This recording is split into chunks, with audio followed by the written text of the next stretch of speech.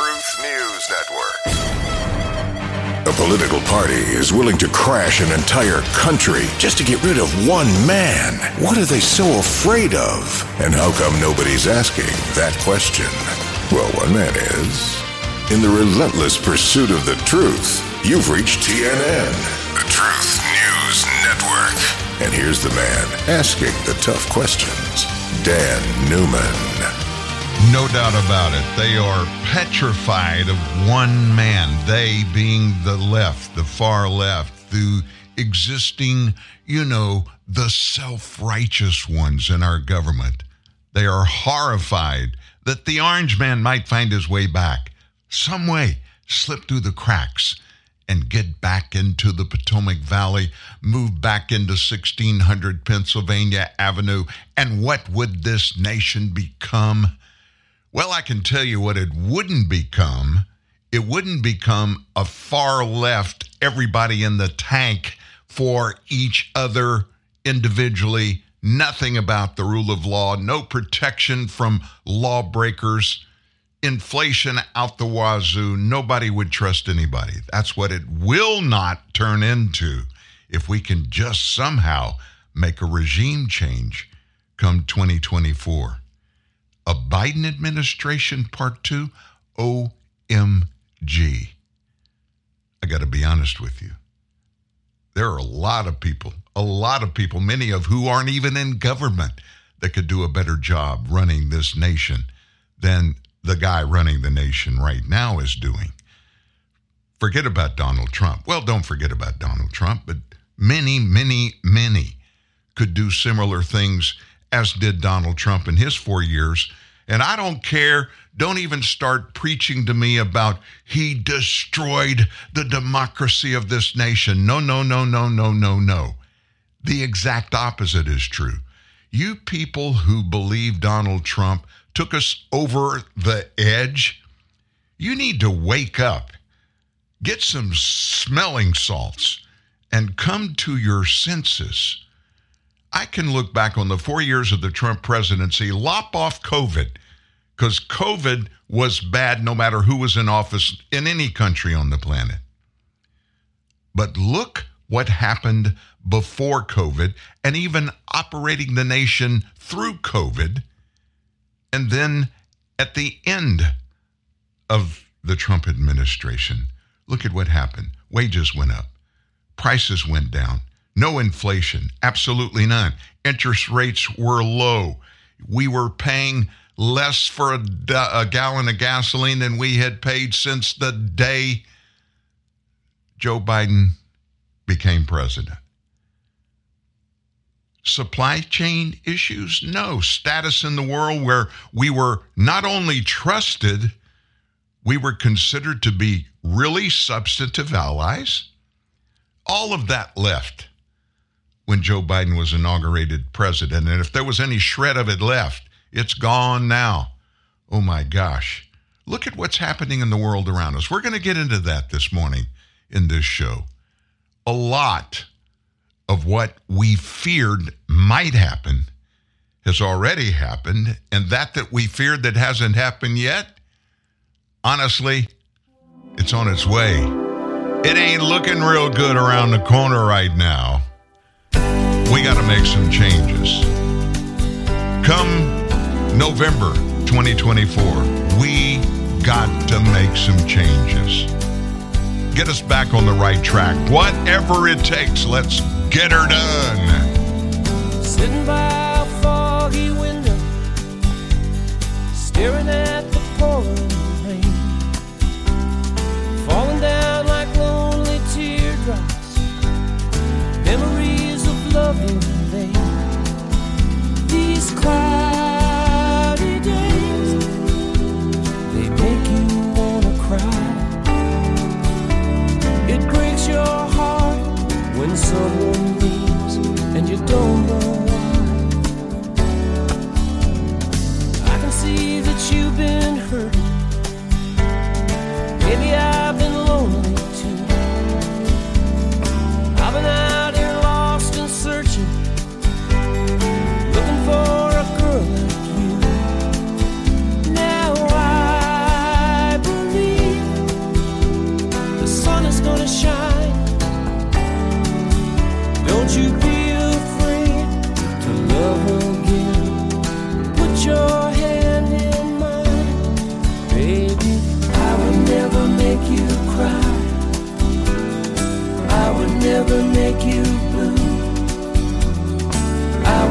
never let you down.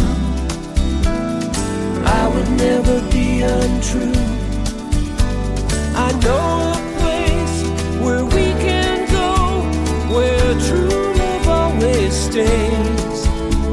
There's no more stormy nights, no more cloudy days. I believe in second chances. I believe in angels too. I believe in new romances.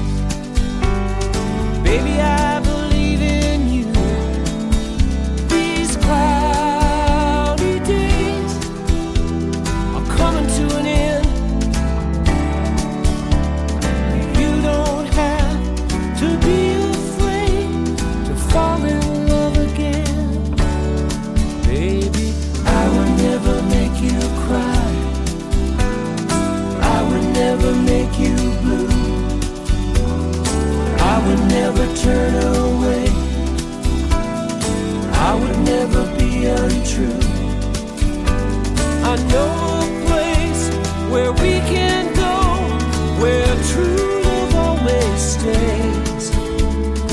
No more stormy nights, no more cloudy days.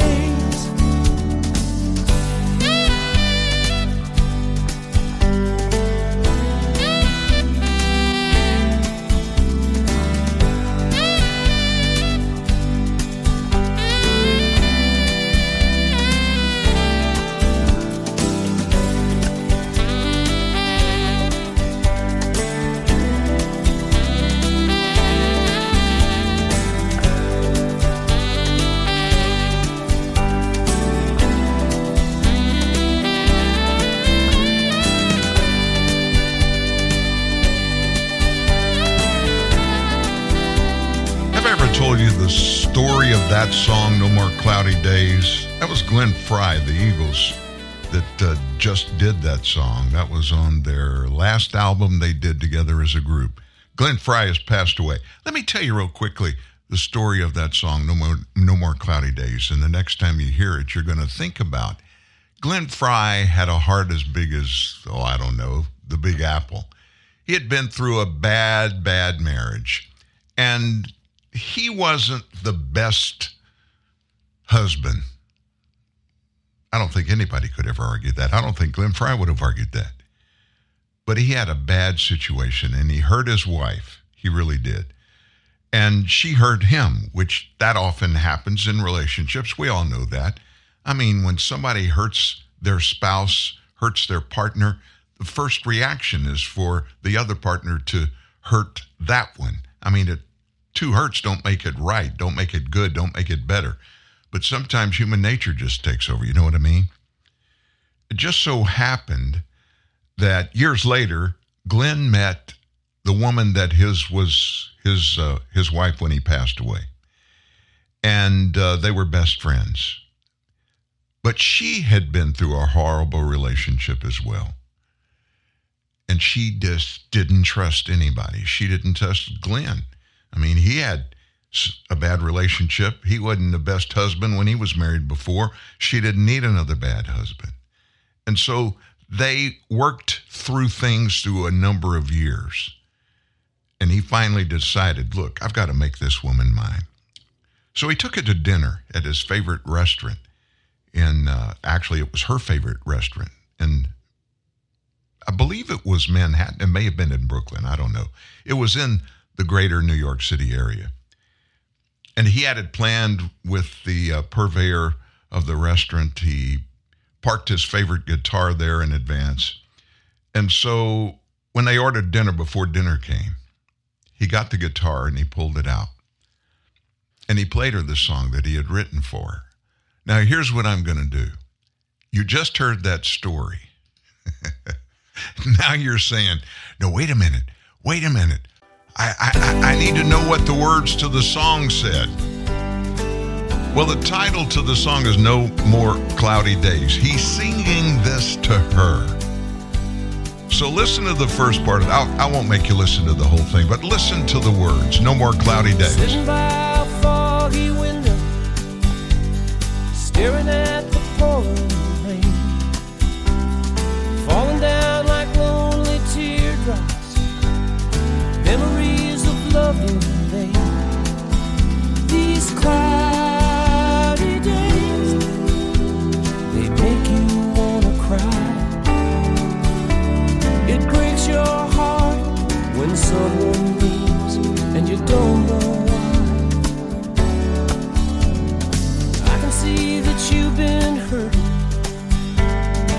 Baby, I've been lonely too. I've been out here lost and searching, looking for a girl like you. Now I believe the sun is gonna shine. Don't you be afraid to love again. Put your hand in mine, baby. I would never make you cry. I would never make you blue. I would never let you down. I would never be untrue. I know a place where we can go, where true love always stays.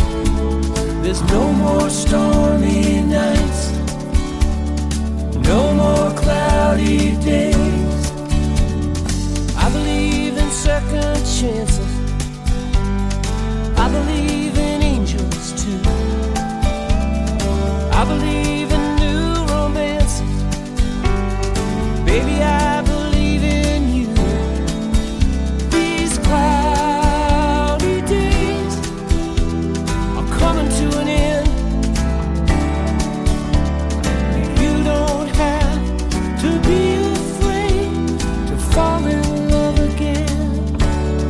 Baby, I would never make you cry. I would never make you Okay. You got your hanky? Are you crying a little bit? What a beautiful song that Glenn Fry wrote to the love of his life, and they lived together, and he died a really, really tough death. He wasn't caught up in drug addiction or anything like that. He had a disease. I can't even remember which one it was, but it wasn't one that you would think a hard driving rocker would pass away from.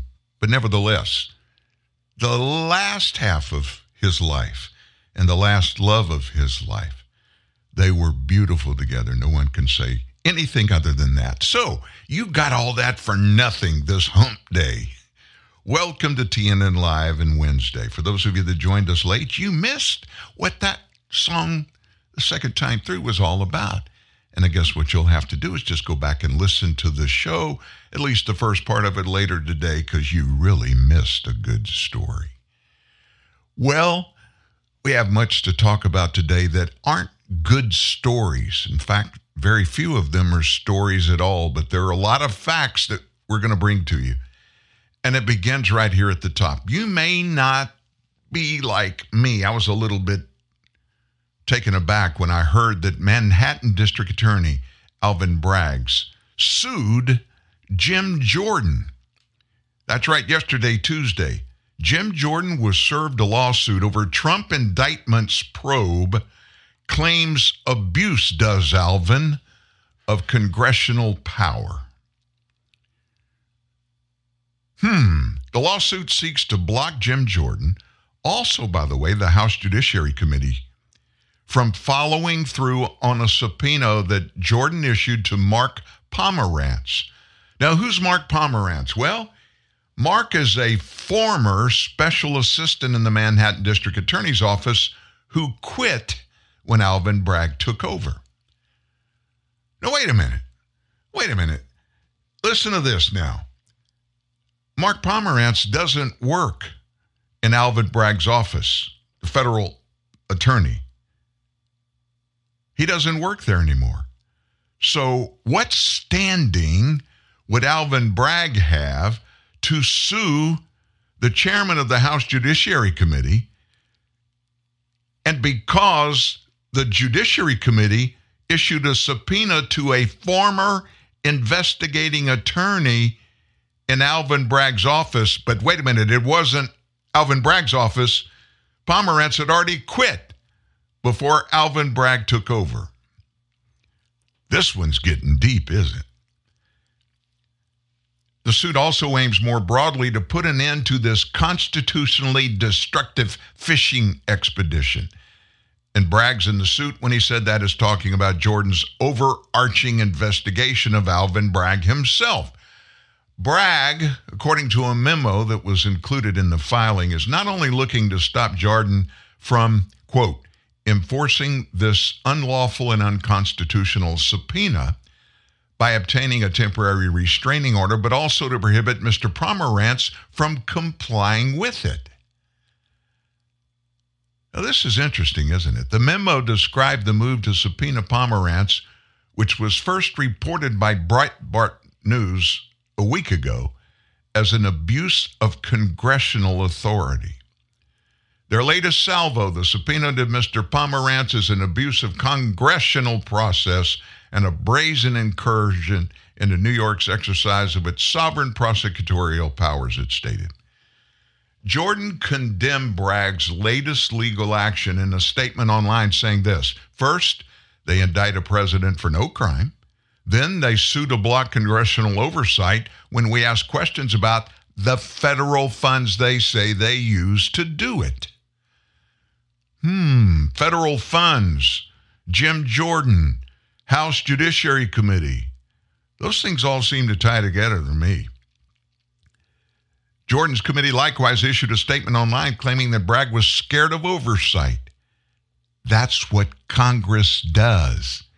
Oversight of all the money Congress allocates and spends on anything to do with the government. Why is Alvin Bragg scared of congressional oversight? Really makes you wonder. Pomerantz, just so you know, he resigned from Bragg's office in February of 2022. He was frustrated, and for that, he resigned. Frustrated that Bragg had put the Manhattan office's year-long Trump investigation that Pomerantz had been working on, Bragg put it on hold. Pomerantz went widely public with his grievances about Bragg's hesitation with prosecuting Trump. His resignation letter turned up in the New York Times, of all places. And he went on to publish a book about the case against Trump after he left Bragg's office.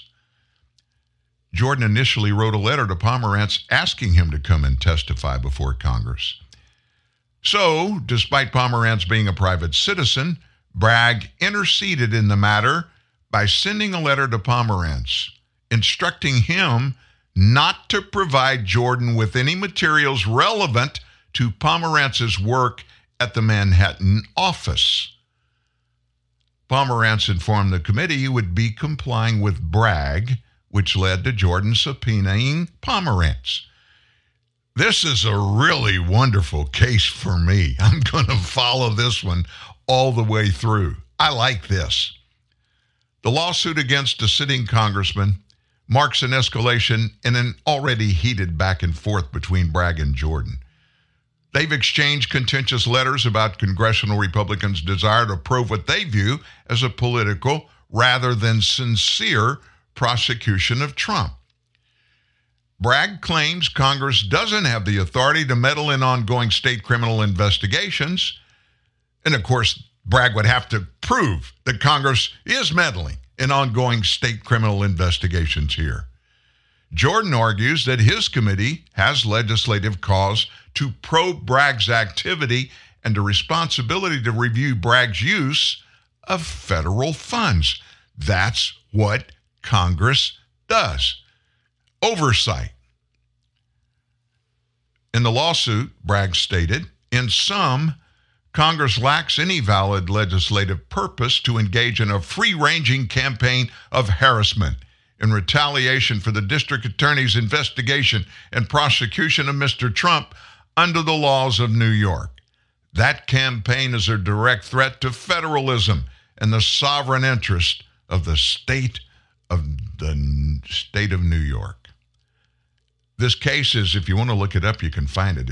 It's really good reading. Bragg v. Jordan, number 23 CV 3032, in the U.S. District Court for the Southern District of New York. This is going to get even gooder. I'm from the south, way south. This is going to get gooder. Well, you know, every few hours, some more news, sad news comes out of Louisville. That slaughter that occurred there yesterday morning early at that bank. A man whose wife hid in the vault was hiding in the vault when that disgruntled former employee stormed the Old National Bank.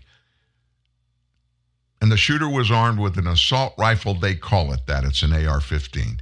Has described the traumatic phone call he received. Caleb Goodlett told reporters at the scene of the Louisville shooting on Monday he received a panic call from his wife while she was locked inside a vault of the bank and begged him to call 911. Fortunately, he said, Metro Police were already aware of the situation. Authorities have said they arrived on the scene 3 minutes after the shooter, a man aged 25, opened fire at a morning meeting, killing 5 people, injuring another 8. Think about that. 5 dead, 8 others wounded. The shooter was one of those killed at the scene following a shootout with police. Friends and neighbors have described the former high school sports star as soft-spoken, very friendly, and cannot understand what drove him to commit such violent acts. There was no warning anybody could find or hear or know of. Speaking to local news station WLKY as the investigation into the massacre continued yesterday, Goodlett said he received a phone call at about 8:30 in the morning from his wife, rushed to the scene. I got a call from my wife panicking, saying that she was locked in the vault. There was an active shooter in the building and to call 911, he said. By the time I called 911, they were already aware of it. I was approaching the scene right at the first officers were approaching the scene. No time wasted. They tried to breach the building first. They were unsuccessful at the first breach. They backed off, pushed us back. We got people out of their cars in the middle of the street. And then we saw another round go back into the building. We heard multiple shots, and then everything got quiet. That's when an ambulance started arriving, fire, so on and so forth. He said his wife, who he did not name, knew that the Old National Bank's protocol for a situation like this is to hide in the vault. Noting that it's the most secure place in the building, said she was able to call while she was inside. It was just a very traumatic phone call to get right at 8:30 in the morning. But Louisville police did a great job closing the scene off. They went immediately. Very impressive to watch from the street. You know, you watch the news, you see everything go down, you think of how you would handle this situation if it arose within your family, he said. Me and her have had that conversation several times. Hit the panic button. Go to the vault. Don't fight. Don't do anything. Lock yourself up. Hide and let it go. His wife survived the massacre that took the lives of Thomas Elliott, age 63, Joshua Barrick, age 40, Juliana Farmer, 45, James Tutt, 64, and Deanna Eckert, 57. 2 police officers were injured, including one listed in critical condition after being shot in the head and had brain surgery. Wow. Can you imagine waking up and going to work somewhere, never giving any thought to this even being a possibility?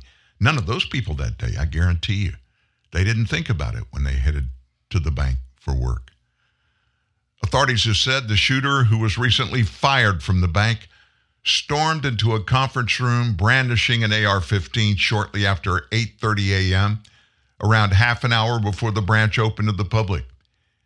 He was suicidal, friends said, and he live streamed the shooting. Officers got on the scene within 3 minutes, found the shooter still firing. They exchanged fire, and the shooter died at the scene. Videos showed officers at the scene running out into the street during rush hour traffic, warning drivers to get out of the car because it was an active shooter. At least 3 gunshots could be heard in the footage. Photos also showed blood splattered on the steps leading up to the bank, broken glass on the ground. Officers were later spotted outside his Camp Taylor home, the shooter, taking possession of a computer as evidence. Now, many are left stunned that this shooter, who had a middle-class upbringing in Indiana and a quiet demeanor, could have taken up arms against his former employer. Neighbors described the 25-year-old and his housemate as good neighbors, seemingly very nice people. Kira Algier, who lived next door to him in Louisville, even went as far as to say she can't say anything bad about the guy, who she described as very quiet and soft-spoken. They invite us over for a couple of times for cookouts during the summer. Very friendly. I just don't understand. The 25-year-old attended the University of Alabama before attending the Manderson Graduate School of Business at the same college. He had been working for Old National Bank as a syndications associate and portfolio banker since July of a year ago. That's according to his LinkedIn profile.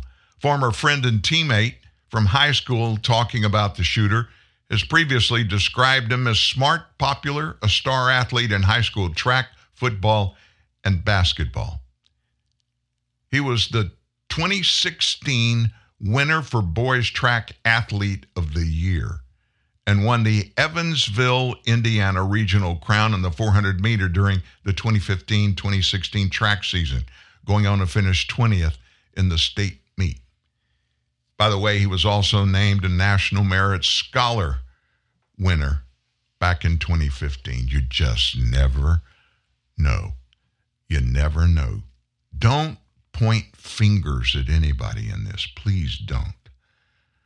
There are too many moving parts and too many things that you don't know and I don't know and we don't know and we may never know. It's none of our business.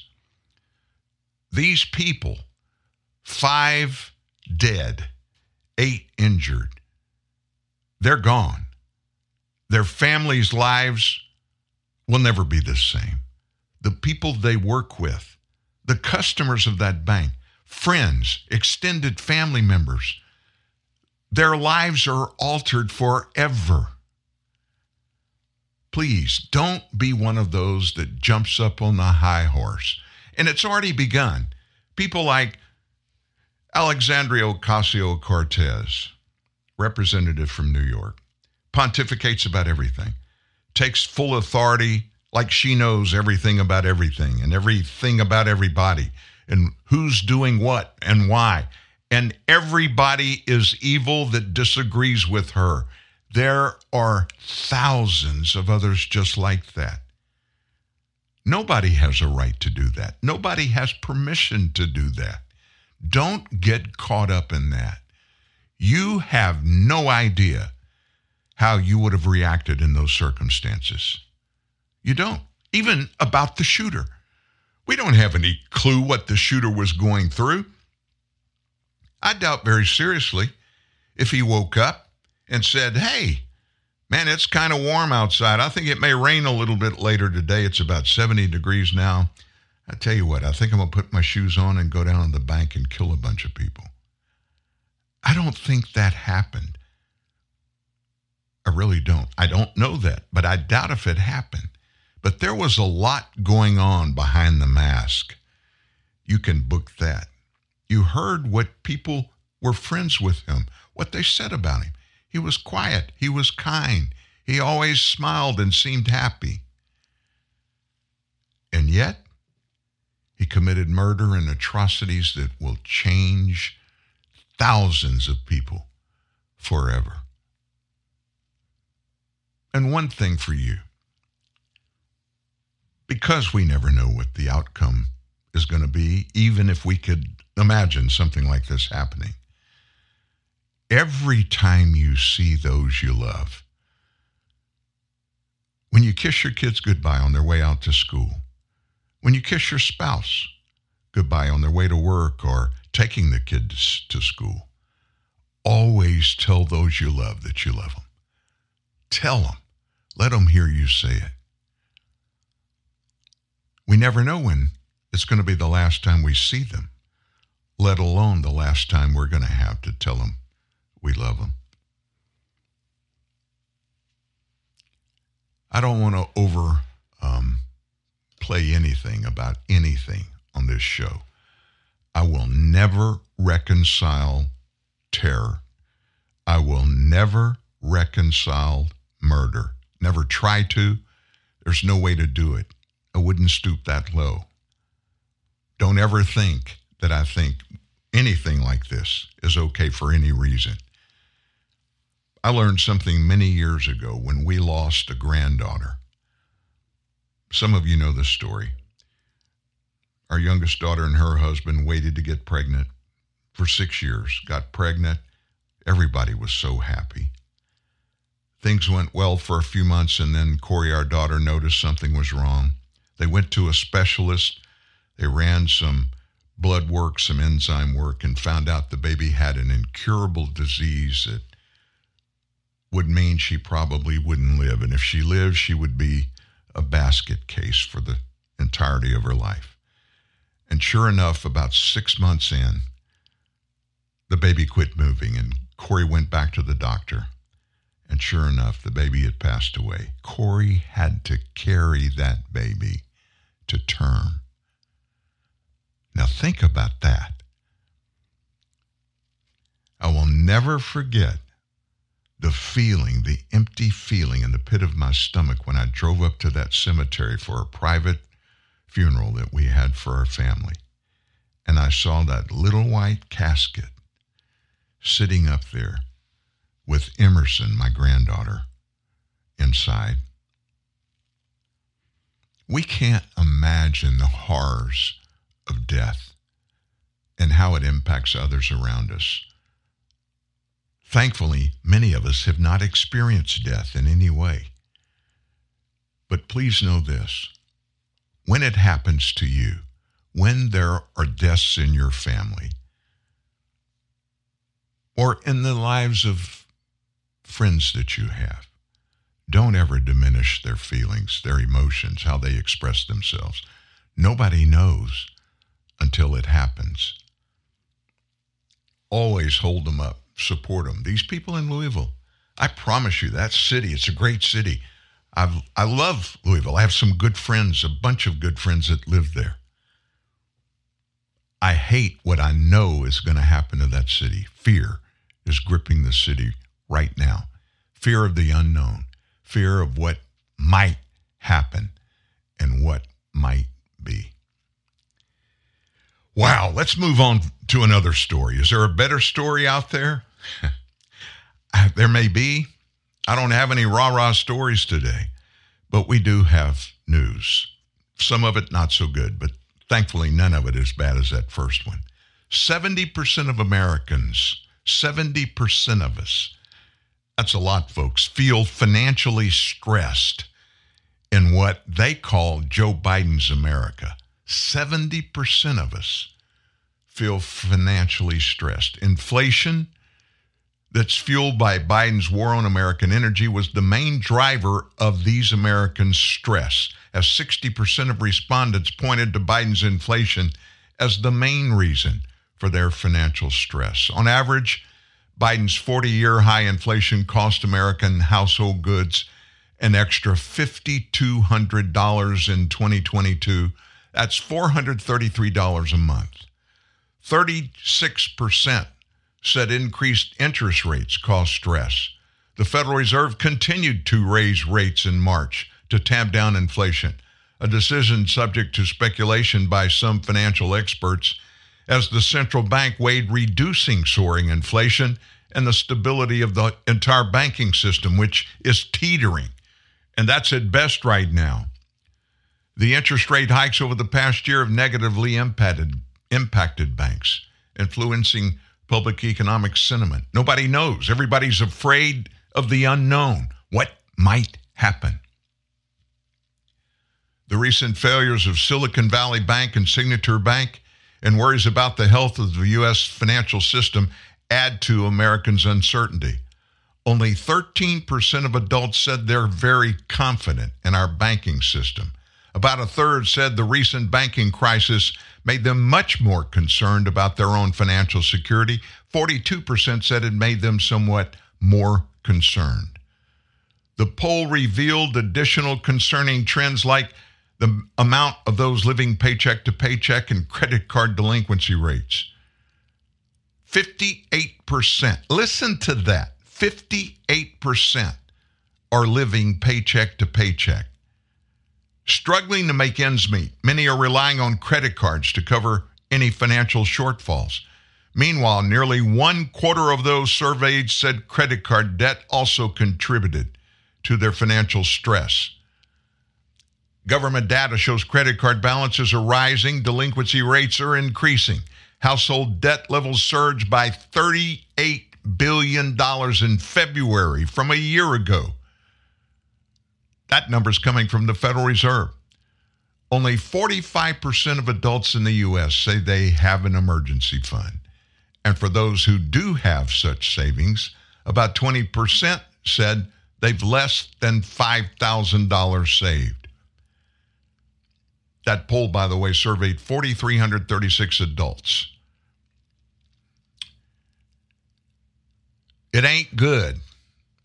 And it seems to be getting worse. Seems be the operative word. Bite your tongue, Dan. It's not getting worse. In Jesus' name, we're going to be okay. Our first break is on the way, and when we come back, you're not going to guess where the Biden folks took off to, where they're headed on Air Force One as of yesterday afternoon, and who's on board. That's next. Hi, this is Jack, founder of Jack in the Box. Is the caller there? Mr. Box, Douglas Gopperts from Burger Week magazine. Oh, hey, Doug. Doug's a respected fast food critic. I recently dined on your sourdough jack combo. And? Perfection. The cheese, the jumbo patty, the golden sourdough bread, the French fries. Bravo. Well, thank you. However, I found the dessert a bit dry. It doesn't come with dessert. The candy, the white round candy with the happy face. Was it wearing a scarf? Yes, I believe it was. Rosy cheeks? Fuzzy earmuffs? Yes, that's it. Douglas, you ate a holiday ball. We're giving one away free to customers who buy a sourdough jack combo. But they're not for dessert. They're for antennas. Or a pencil. Right. Well, that's going to improve your score dramatically. Excellent. Howdy, the streamer here. You know, there's a place down yonder where 3 streams converge into one. It's where I saw the Mandalorian get himself into a space squabble. Watch me some UFC. Those folks from Modern Family had me cackling like a trout getting tickled. Well, that's the Disney bundle for you. It lets you stream Disney Plus, Hulu, and ESPN Plus for only $13.99 a month. The Disney bundle. It's streaming at its best. Includes Hulu ad-supported plan. Access content from each service separately. Terms apply. Visit thedisneybundle.com for details. Little Caesar's Thin Crust Pizza is so loaded with cheese and pepperoni you can't even see the crust. And if you ever want to see it again, listen very carefully. Bring $6.49 in unmarked bills or marked bills or coins or just a credit or debit card to Little Caesar's. Come alone and bring your friends or family. Bring everyone. Get a Little Caesar's large thin crust pizza with extra cheese and the most pepperoni, all at the nation's best price of just $6.49. Pizza. Top 4 national pizza chains. Extra most bestest thin crust pepperoni pizza versus large round one topping thin crust pepperoni pizza. Everyday standard menu prices at participating locations plus tax. Are you sure we should be out here? It's pretty cloudy. Come on, that'll pass. Really? I don't know. Yeah, just swing. I'm holding Swing! Bob? Whoa. Looks like someone could have used Yahoo OneSearch on his mobile phone. Try Yahoo OneSearch and get news, sports, even weather. Get better results. Text weather and your zip code to 92466. Be a better golfer. Yahoo! Standard carrier text messaging rates apply. Guardian of the truth. Knight of the Republic. Speaker of the facts. Dan Newman on TNN, the Truth News Network. Yesterday afternoon, nothing new, just an ordinary trip aboard Air Force One. President Joe Biden headed out to Ireland with 2 integral members of the Biden family. Speaking with reporters before the flight, Joe Biden said the trip to Ireland was scheduled for making sure the Irish Accords and the Windsor Agreement stay in place, keep the peace. One of those critical, life-changing world things, that Windsor Agreement. You sound asinine about that. I am. Look, Joe Biden's going to Ireland to celebrate. Everybody else in the world, very few others, are really celebrating. And other world leaders are having meetings with other world leaders, and they're talking about critical things to the citizens in their countries. This trip coincides with the 1998 signing of the Good Friday Agreement that ended the conflict in Northern Ireland that lasted for about 30 years. Images of the departure show Joe Biden's sister, Valerie Biden Owens, and Hunter Biden also on the flight with the president to Ireland. Both Valerie and Hunter are key business associates in the Biden's international business schemes. In other words, they're probably named partners in the Biden family syndicate. So they're qualified. They should be aboard any kind of overseas trip where the president can go and they can go tag along and take care of some business. Valerie's chair of the Biden Institute at the University of Delaware, which received more than $7 million in anonymous donations from China. We know they're from China, but they're anonymous, including direct funding from the Chinese government. All of that happened after Joe Biden set up a program under his name. It was first reported back in February. Some email exchanges between Valerie, Hunter, and business associates show the Biden family planned to cash in on the family name at the university's Biden Institute. The emails also show the business partners discussing ways to carefully distance Joe from financial documents outlining the deal. Here's a synopsis of it. Listen closely. You don't want to miss this.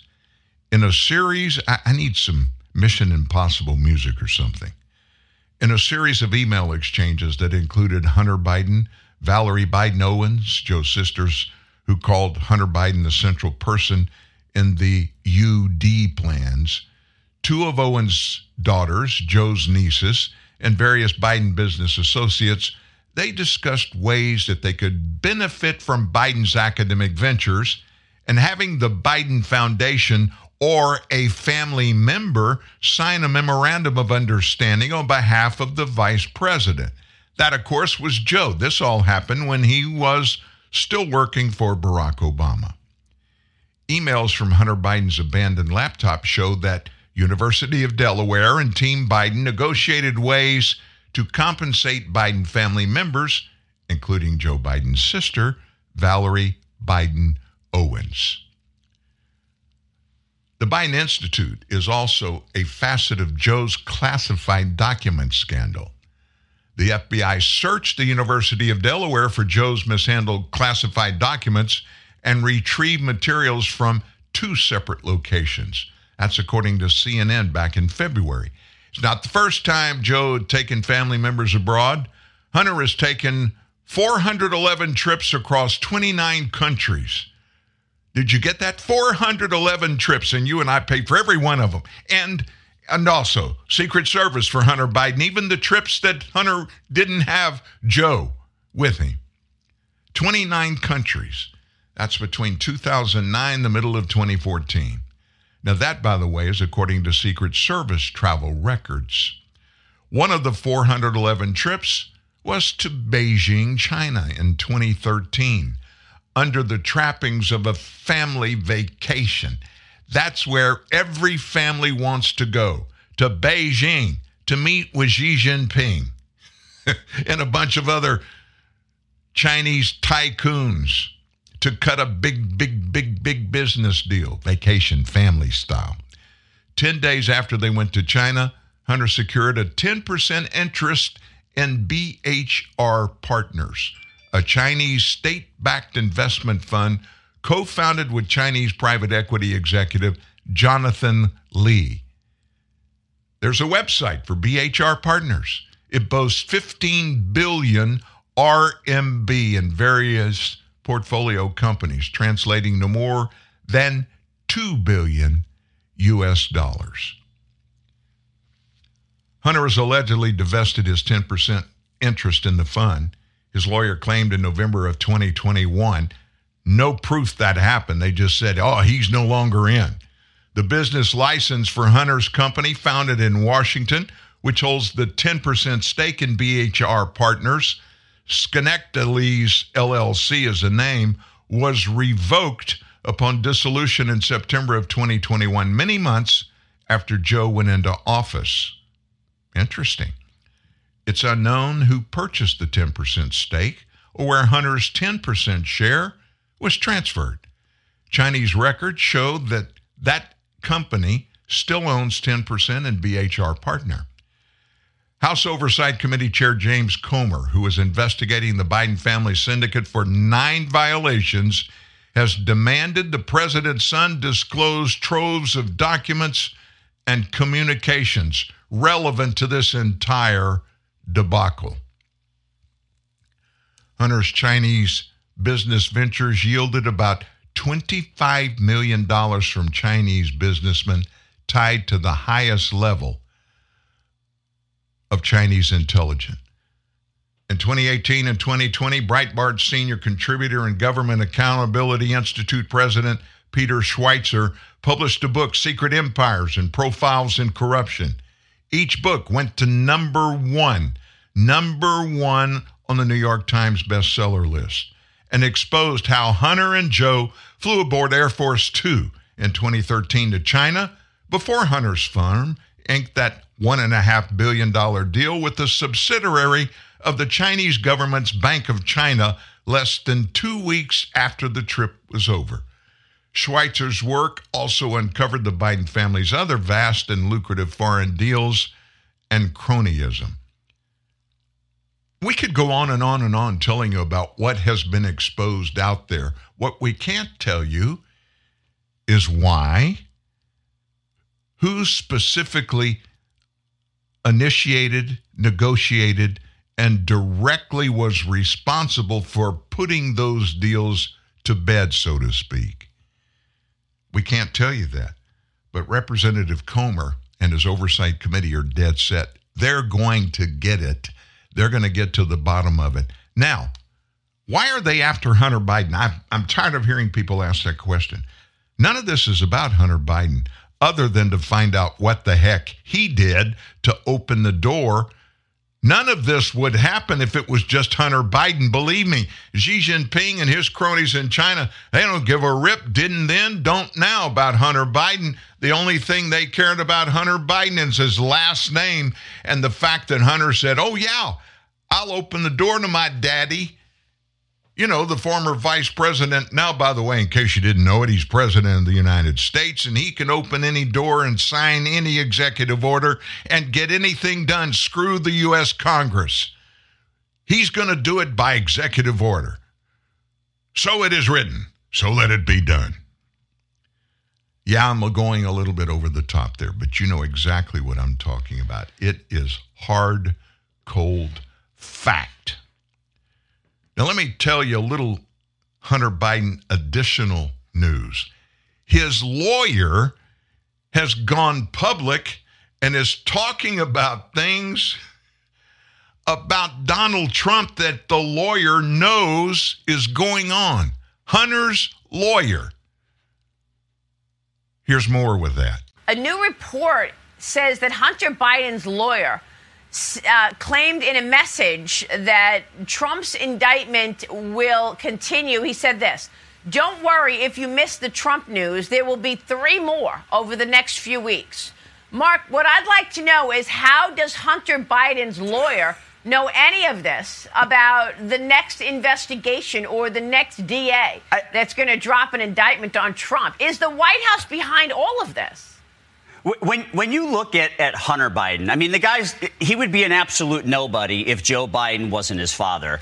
But it seems like this guy, he's so well connected. He's got everybody in his back pocket. I mean, he's got the FBI, he's got prosecutors, he's got, the social media companies all in his back pocket protecting him. I mean, he's got more allies than an organized crime family does. It's nuts. Well, but to your point, yes, I do think, obviously, this has a lot to do with the White House and President Biden. I mean, Kara, this was all reported by the Daily Mail. They got their hands on the text messages and this is the lawyer who paid all Hunter Biden's bills. He texts that there are 3 more coming after the Manhattan DA's indictment. Well, yeah, it's the Biden crime family, plain and simple. This is a cabal, frankly, of elites who know more than we do, who, as Mark said, they have an apparatus at their disposal. They're inflating the definition of things like domestic extremism, as we talked about earlier, to turn a lot of these, again, this infrastructure on the American people. So I think this is just part and parcel of the Biden family corruption, and I'm not surprised in the slightest that they have insight that we everyday Americans don't. So what is it? Is Hunter Biden just bulletproof? Is Joe Biden bulletproof? Does it matter to them? Do they even care what the American people feel about what the American people know? It's no longer a question of, is it happening? Has it gone on? Is it corrupt? Now, the only question remains is, how bad is it, and how wide does it go wide, and who does it encompass besides the Biden family members that we already know about? How many other people are involved in it? And then the big question, did they really think they could get away with it? Did Joe Biden think that he wasn't going to be held accountable for it? Now, somebody listening may be laughing right now. Dan, you think he's going to be held accountable? I really don't know, but I don't see any way around it. I honestly don't, unless he might come up with some far-fetched idea that we've heard in the context of Donald Trump. We've been told by constitutional experts that a president, besides being able to pardon anybody that president chooses to pardon, can pardon himself, and can even do so in advance. Now, that was in the context of the left going crazy about Donald Trump. Oh, if he's convicted, he'll just give himself a pardon. And now we're looking at a scenario in which we may have a president that says, you know what? I think I may just pull that lever for me. Good old me. Wow. This story's long from over. Long from over. And the subpoenas are flying, and banks have actually laid down and started sending Representative Comer's committee all those banking records that they requested. And guess what they're showing? They're showing the corruption really did happen. And it's really difficult to follow the daisy chain. You know why? Here's what they have done. They hide the ownership. There's no money that's being wired to Hunter Biden or Joe Biden. They've created these shell corporations, little companies that have a bank account, and it goes there, and then that little company transfers it to another little company. And none of the ownership of these little companies point back to the Bidens. You know why? They hire law firms. Law firms create corporations, and they show the ownership managed by such and such a law firm. Some states you don't even have to put in your corporate application who the owner actually is. And so it's peeling back layer after layer after layer. Meanwhile, I thought it was interesting in the middle of all of this, former President Trump's favorability among Republicans is ticked up again. And it happened the day after the indictment came down, 2 days after that, 2 days after that, it did again yesterday. It's been 1 week since Trump appeared in New York for his arraignment, where he was charged with 34 counts of falsifying business records, and he pled not guilty to each of the 34.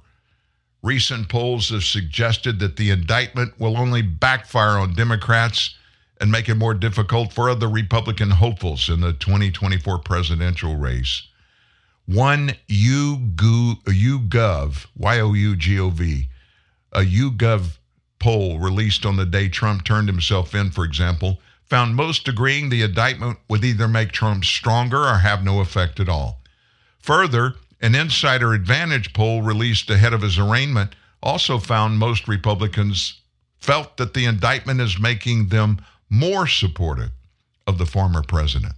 The latest Morning Consult survey shows Trump's favorability ticking up yet again from 76% 2 weeks ago to 77% last week to 78% this week. And his unfavorable rating has dropped 2 points as well. It went from 21 to 19%.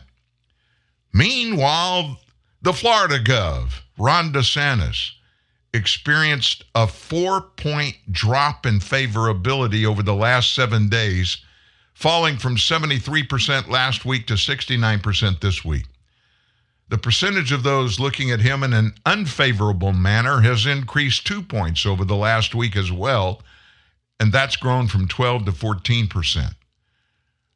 That coincides with the main results of the poll, which showed Trump ticking up in support, DeSantis dropping 3.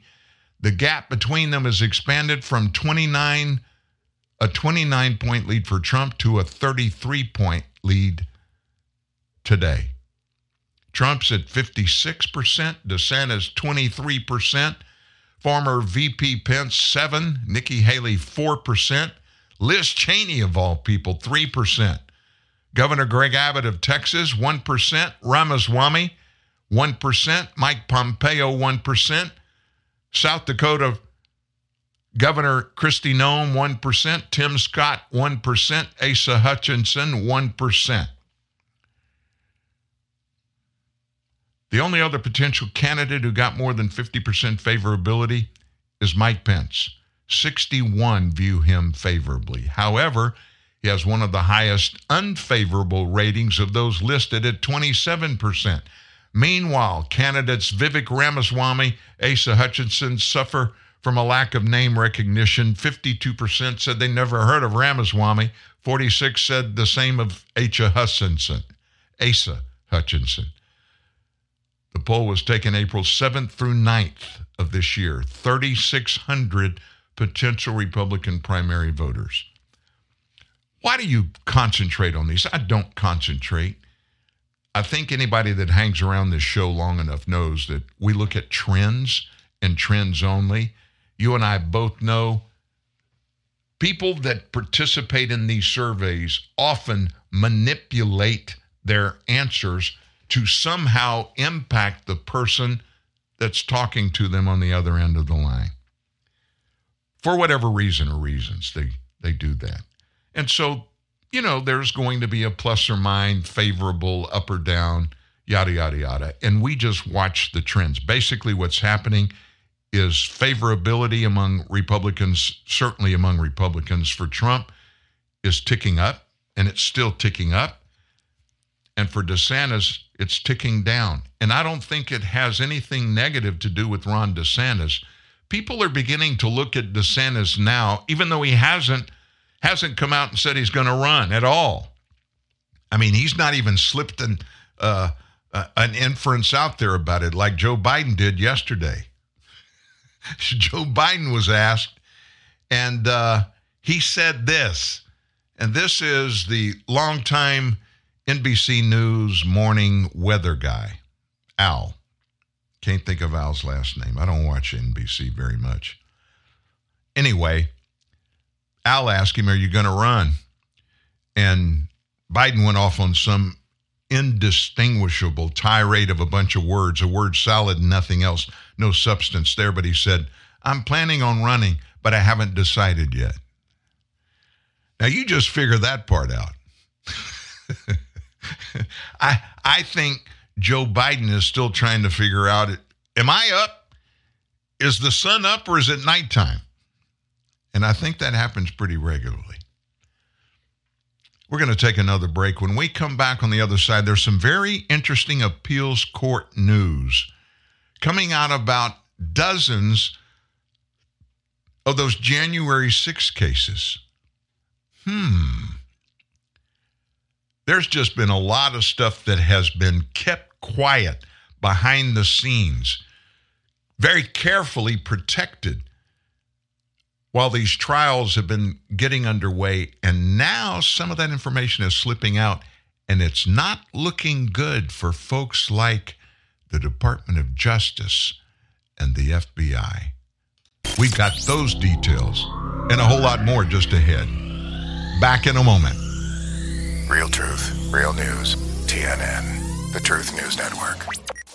Summer seems even brighter when you've been inside a while. It's time to drive again with Honda, KBB.com's 2020 Best Value brand. You could get a great deal on the 2020 Passport or 2020 Pilot, with financing as low as 0.9% APR on select models. Visit the Honda Summer Clearance event today.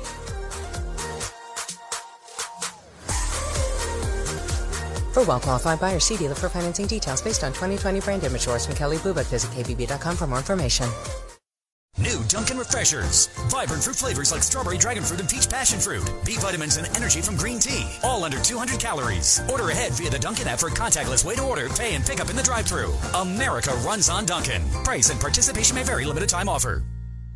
The advanced surgeons at the Center for Innovative GYN Care look beyond quick fixes like birth control to help their patients find the best treatment options for complex GYN conditions. My name is Sakina, and I had the CIGC groundbreaking minimally invasive hysterectomy. I got back to my life in a week with only 2 small incisions and minimal scarring. Discover the CIGC difference with offices in Midtown Manhattan and Montclair, New Jersey. Telemedicine appointments are also available. Book a consultation at innovativegyn.com or call 888-SURGERY. Hi, Tom Bodette. Motel 6's new improved website lets you book a room and save more for what you travel for faster than ever. Even faster than you can find your keys, which you swore were right on the little hooky thing by the garage door where they always are, and we can land a robot on a comet, but we can't keep keys from disappearing. Oh, here they are. Left them in my jacket. Don't you hate that? I'm Tom Bodette for the new improved Motel6.com, and we'll leave the light on for you. In a world of fake news, the truth will out.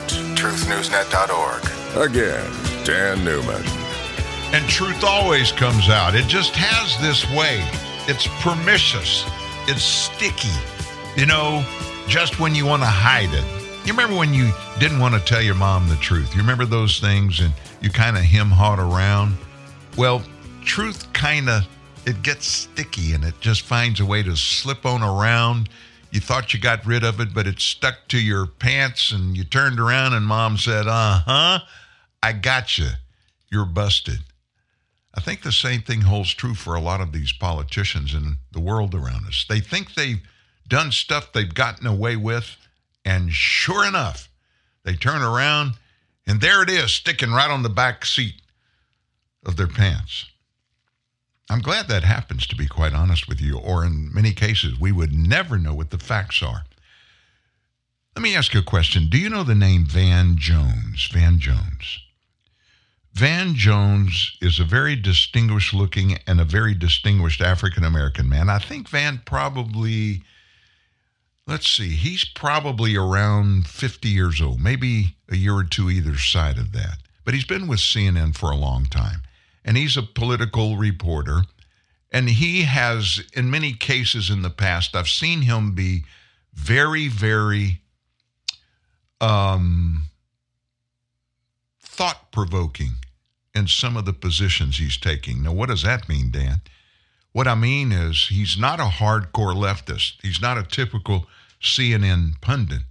He's not always anti-anything and everything that is conservative or Republican.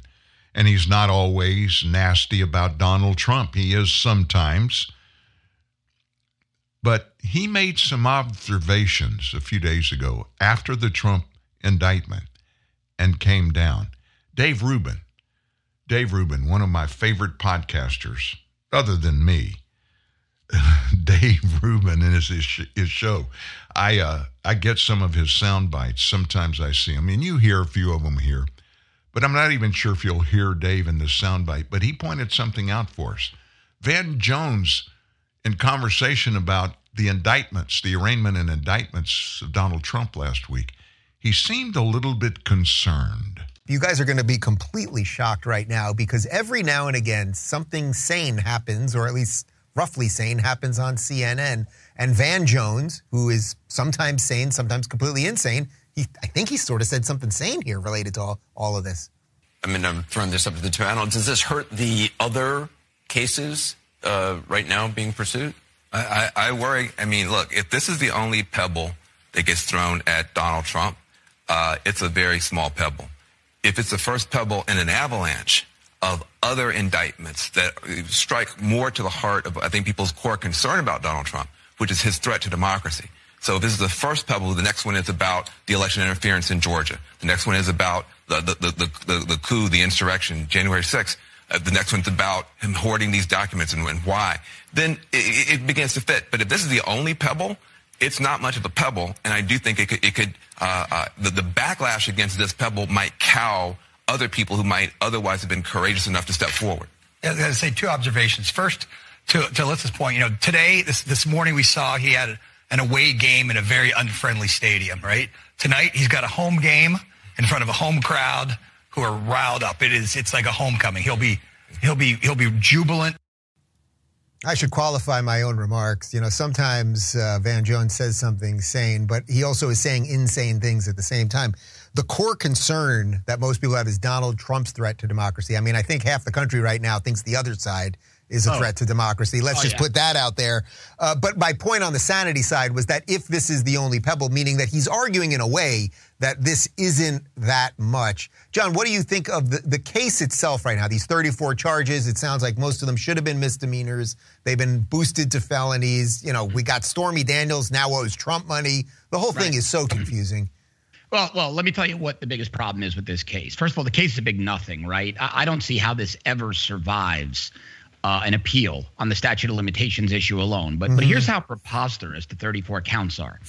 They've charged 34 counts on the same payout because it was done in installments. So when I worked in a robbery interdiction unit, this is equivalent to me arresting someone for armed robbery. They walk into a bodega in Queens, Jeff, and they stick a gun in the clerk's face and they get $100 out of the register.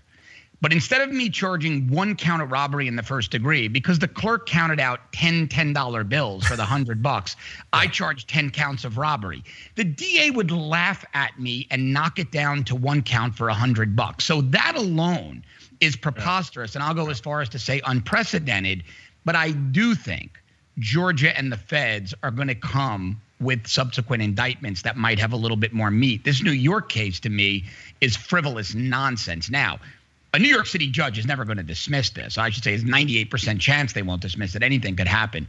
But I don't see how this could ever survive on an appeal. Interesting. Wisdom there from Dave Rubin. I don't know who the other guy talking there beside Dave was. I guess you basically just heard a little bit of both sides of Van Jones as Dave Rubin described. But the case itself, those 34 counts, and the fact that there is no federal statute that this possibly could be turned into. It's impossible. Why is that? Alvin Braggs can't argue federal issues. He's a state court district attorney. He's not a federal attorney. Did you follow that? How can he make charges, which he would have to make a federal charge to be able to turn it into a felony? Because the statute of limitations long expired on a state case. It just goes around and around and around. And you can imagine a lot of things, as me and many others have and still do about this. There is no doubt on this planet, this is a political hit job. And sometimes I don't even want to agree with Donald Trump because he's right, but he's never just right. You know what I mean? He's never just right. When he's right, he always smears it in everybody's face. And so I never want to, I don't want to say never. You know me, I agree with Donald Trump on almost every bit of his politics. I do. The only thing I don't like about Donald Trump, and I've been able to swallow hard and get along with it because it resonates with a lot of other blue-collar people, is his messaging. I wish there was a way he could tone it down. I wish he could say the same things, but use different terminology and lingo and facial expressions and adjectives. You know what I'm talking about. The guy is pretty crude sometimes, but I get it. I understand. He grew up in business where he's very successful, and he grew up in Queens, dealing with labor unions, blue-collar workers, and labor unions. And oh, by the way, you want to build a skyscraper, you deal with labor unions. And you got to get down in the mud to even live through that kind of stuff. I told you we had some January 6th case information. And this, I think, is kind of interesting. Yesterday, Steve Baker, on our Tuesday show, as he is every Tuesday, we didn't talk yesterday much about the January 6th stuff. In fact, I don't think we even mentioned it. We talked about the rule of law and the lawlessness going on in the United States, and where both of us think that this whole thing could be headed. If you missed that show yesterday, make sure you go and grab it. You can go to Apple Podcasts, Stitcher, TuneIn, Spotify, Google Podcasts, Facebook, Amazon, and about 20 other ones, and grab yesterday's show, TNN Live, and put yesterday's date in, and it'll pop up. You need to listen to the second hour at least, when Steve Baker and I broke it down. And I had not heard anybody but us do that, break it down like we did yesterday. And a lot of people have picked up on that. And I think it means some real significant stuff, and it will maybe help you understand some things. But back to the J6 stuff. An April 7th decision that was issued by the D.C. Court of Appeals, it looks like there's a good chance it's going to jeopardize a key legal backing that was used by the Department of Justice in their prosecution of participants of the January 6, 2021 Capitol breach. What this opinion did do was, and this is according to attorney Albert Watkins, what this D.C. Court of Appeals ruling did was practically beg for other J6 cases to be brought up to the Court of Appeals that would permit a more balanced opinion. Watkins said this. He's represented 4 of those January 6 defendants, including released prisoner Jacob Chansley. Watkins' comment came after a 3-judge panel at the D.C. Court of Appeals on April 7th struck down a lower court's ruling in a 2-1 vote, dismissing a federal charge against 3 January 6 defendants, and rejected the lower court's reasoning about the scope of the obstruction charge. The higher court's ruling allowed the DOJ's prosecution of these 3 specific defendants, Joseph Fisher, Edward Lang, and Garrett Miller, allowed them to continue. While they did that, the impact of the higher court's opinion extends beyond these cases. Now, this is according to the attorney Watkins. This extended impact, he says, has to do with the interpretation of a term about corrupt intention in the wording of obstruction charges, considering that the Department of Justice has been using the obstruction charge as an attractive legal tool to prosecute many of these J6 cases and score plea agreements.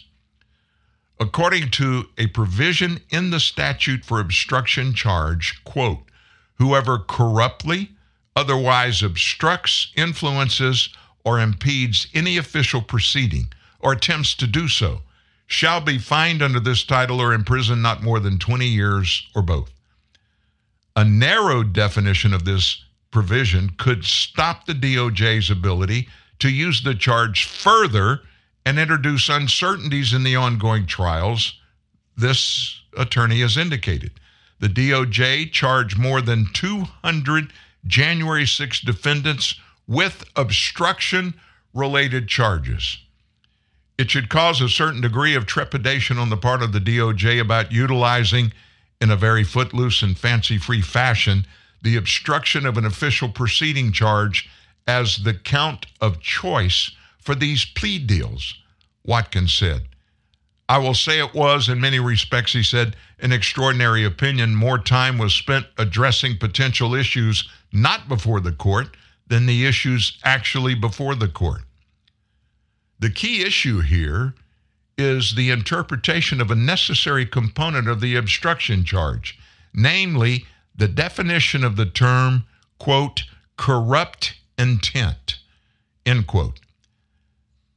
The appeals court ruling indicates that the DOJ prosecutor set forth an interpretation of corrupt criminal obstructive conduct as having a broad meaning that encompasses all forms of obstructive conduct, including appealees' alleged violent efforts to stop Congress from certifying the results of the 2020 presidential election. But all three judges of the D.C. Court of Appeals expressed some level of concern in this April 7th ruling about whether the government's current interpretation of corrupt intent is the right one. Biden appointee Florence Pan, who wrote the majority opinion, indicated that the definition of corrupt intent should be determined in a later case. At least one pending case on this court's docket squarely raises the definition of corruptly under the law, Pan wrote. It is more prudent to delay addressing the meaning of corrupt intent until that issue is properly presented in the court. Trump appointee Justin Walker, in his opinion, partially concurring with the ruling, diverged from Pan's view that corrupt intent should be interpreted later, and wrote in his opinion the term should be precisely defined to avoid criminalizing legal civil discourse. Establishing a corrupt intent requires proving that a defendant intended to obtain a benefit that he knows is unlawful. This is Walker, Judge Walker, wrote this, adding that this interpretation is narrower than the one offered by the government. Without a narrow definition, Walker wrote, the obstruction charge could become implausibly broad and thus criminalize many lawful attempts to influence congressional proceedings, protest, or lobbying, for example. A narrow definition could be applied to a hypothetical January 6th protester. This rioter joined the throng outside Congress because he was angry at the nation's elites. He saw the riot as an opportunity to display his bravado. Though likely guilty of other crimes, he did not act corruptly under the statute because he did not intend to procure a benefit by obstructing the Electoral College vote count. It's yet to be seen if Walker's opinion will become a binding precedent on the lower courts. Walker contends that it should be. He cited the Supreme Court's reasoning in Mark v. United States 1977, which says the narrowest concurring opinion should be the binding opinion.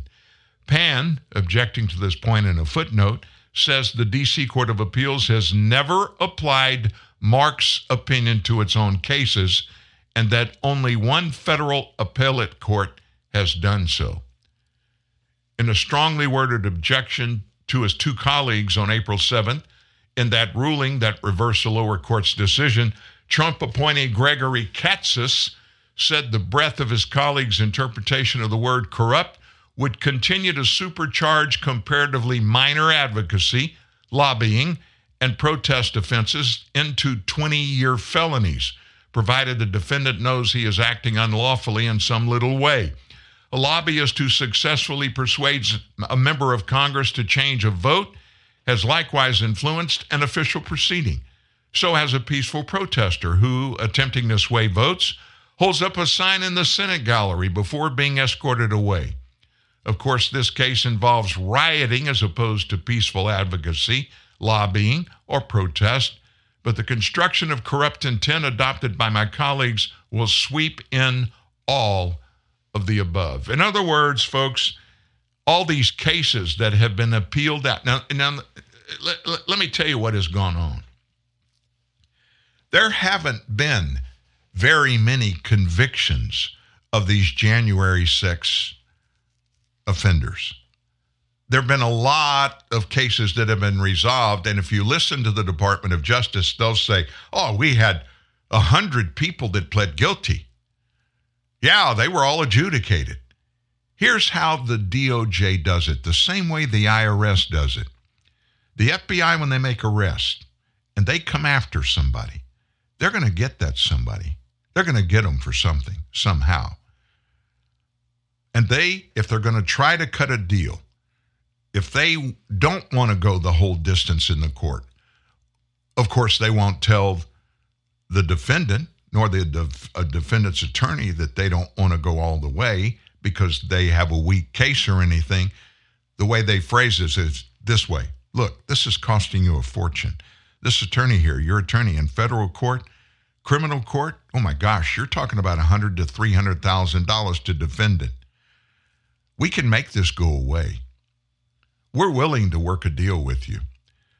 But listen to what I'm about to tell you. In every single instance, it's just like when the IRS comes after you. When the IRS offers you a deal, when the FBI offers you a deal, every one of those offers comes with one mandatory thing that is unnegotiable. You have got to plead guilty. They have got to be able to mark this as a plus for them. They get you to plead guilty, and then you get your deal. If this appeals court ruling stands, and if it holds up, most of the cases, in most of these cases, the corrupt verbiage has been used in the charges of these people, and it's all going to come into play. I don't think these people will be allowed or will want to even appeal these things. There are going to be motions, dozens and dozens and dozens and dozens, to have these cases thrown out. So what does this mean, Dan? Let me tell you what it means. It means the Biden Department of Justice is going to spend billions of your dollars to keep that from happening. They're going to pile on with all kinds of court filings on top of court filings, making it apparent to everybody in the federal judicial system, we're not going to turn around and walk away from this. We're not going to let it stand. This may be the most topsy-turvy judicial process that has ever happened in United States history. And I got to tell you, I think we're a long way from seeing it resolved. A long way. This is going to go on for years and years and years. There's something else going on in the world of legal and judges. One judge has threatened some parents with some massive penalties for doing what? For challenging school anti-racism dogma.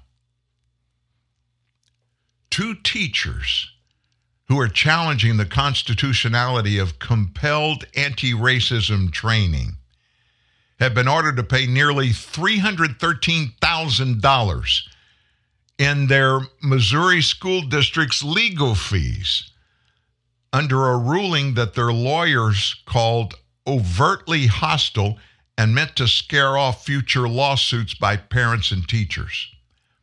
What's this all about? The Southeastern Legal Foundation is appealing U.S. District Judge Douglas Harpool's summary judgment in favor of Springfield Public Schools and the six-figure award against their clients Brooke Henderson and Jennifer Lumley. The public interest litigation firm has never faced attorney fee sanctions for challenging unconstitutional government action at any level in nearly 50 years of so-called Section 1983 civil rights lawsuits against public officials. That's according to SLF litigation director Braden Buchik in a press release.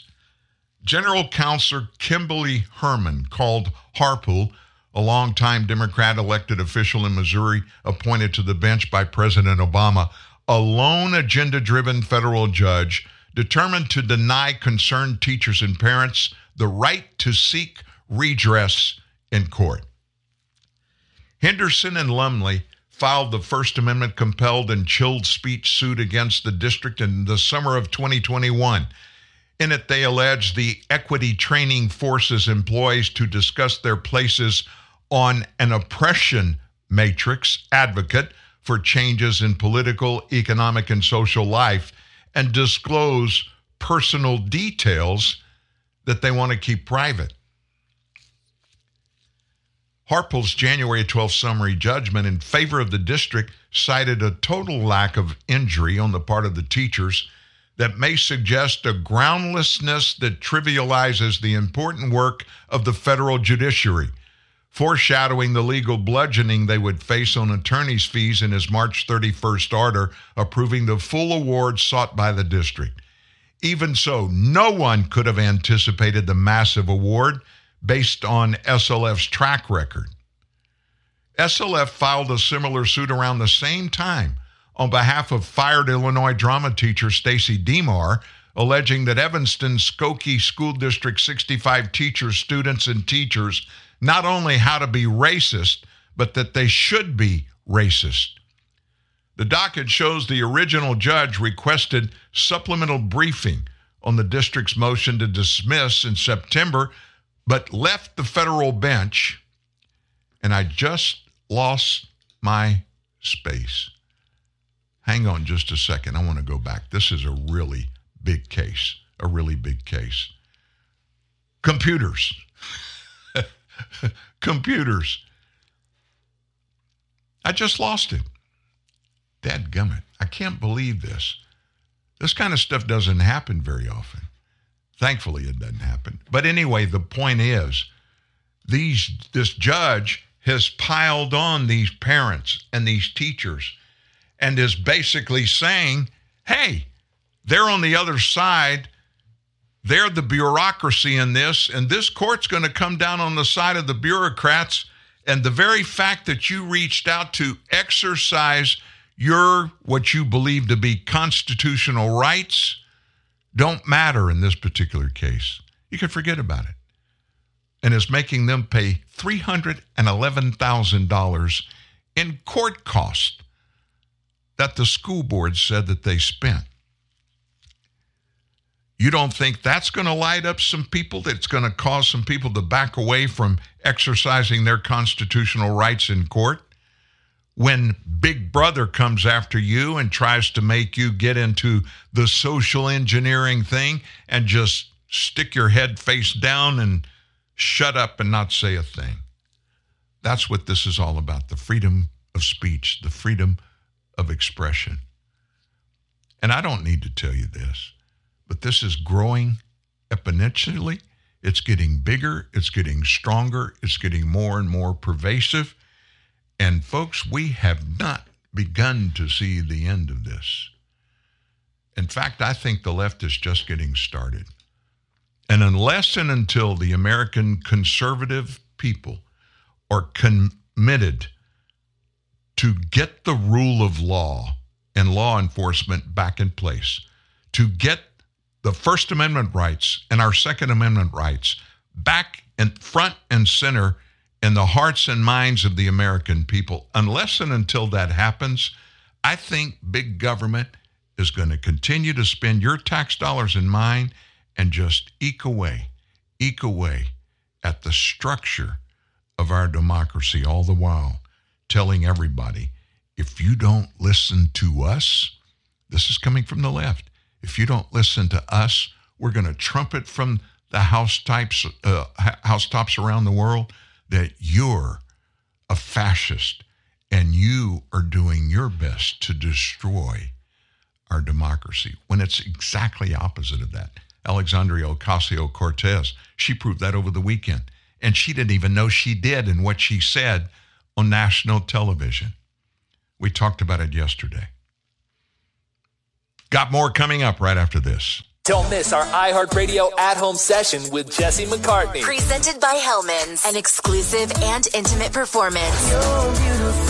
At a time when we're craving live music. Watch Tuesday at 8 p.m. Eastern, 5 Pacific on iHeartRadio's YouTube. Missing that restaurant flavor at home this summer? Hellman's is bringing crave-worthy flavors to you. Serving up new drizzle sauces that you can put on pretty much anything. With flavors like cilantro lime, roasted garlic, and creamy chili honey. You can drizzle, dip, and dress to make home the best restaurant around.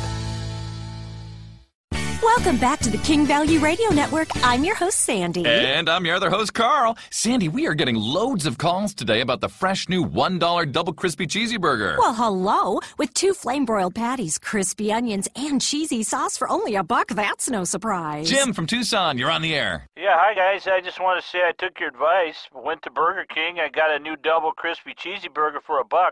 I couldn't be happier. Oh, congratulations. Say, Jim, what was your favorite part of the delicious new double crispy cheesy burger? The flame fresh taste? Well, I'll tell you, it had 2 big flame-broiled patties, plus it had crispy onions and cheesy sauce, too. It was really delicious. Oh, don't forget the price, Jim. Oh, yeah, and it only cost $1. It's probably the best purchase I ever made. Probably, Jim. Okay, definitely. Yeah, there it is. Yeah. There it is. Get the new double crispy cheesy burger with double the flame fresh taste. Hi, I'm Jet Williams. Even though I never knew my father, Hank Williams, his legacy taught me the meaning of lending a helping hand. That's why I support the Orphan Foundation of America. OFA is committed to providing education, mentoring, and a workplace readiness for thousands of teens aging out of the foster care system. With the help of OFA's support programs, these young people can go to college and trade school, graduate, and make the leap from foster care to success. To learn how you can help, visit orphan.org.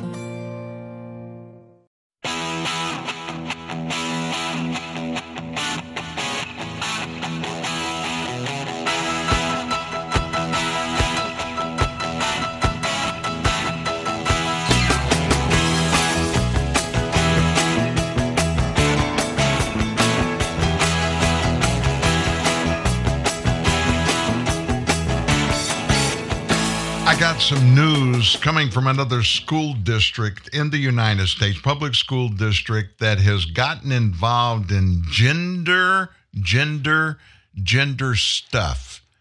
And this story is going to blow your mind. But what I wanted to not miss in today's show, and we're in our last half hour of the show, Matt Gaetz, Representative Matt Gaetz out of Florida. He's become a really hot dog when it comes to questioning people in these House committees and subcommittees. And he did just that yesterday. And he really got in the grill of somebody. You got to listen to this, and you'll find out who it is and what this is about at the end of this soundbite. Matt Gaetz, representative from Florida. Go back to the tweets of the racist person that works for you. What does caudacity mean? I have no idea, Congressman. You took 6 months to investigate one tweet. You didn't even figure out what the words meant? I didn't investigate the thing. She's a DOD. Well, you said in a Fox News article that you were going to take 30 days and investigate it, and it took you 6 months. In a 6-month investigation, you guys didn't learn what caudacity meant? I think you know. I think every person that's going to watch this exchange knows you know. She's trying to lash audaciousness with someone being Caucasian, isn't she? I have no idea, Congressman. Wow, what an investigation. When she says PD sessions... I will say I did not do the investigation. She is a GS employee that's employed by DODEA. Well, DODEA conducted the investigation. Gosh, the Pentagon told Fox News Digital that Gil Cisneros would provide a final decision in 30 days. So someone at the Pentagon is throwing your name out there as being responsible for this, and now it looks foolish that you're suggesting you don't know what that means. Well, I would say that hold on, that PD quote sessions. did not come from let's me. Go to this, that Mr. Cisneros. What's a PD session? My guess would be personal development. Personal development. You don't think it's professional development? Another open matter for the investigation that it didn't resolve. So you don't know what caudacity means. She's obviously talking about professional development there. And like when she says, I had to stop, or let's go to the next claim.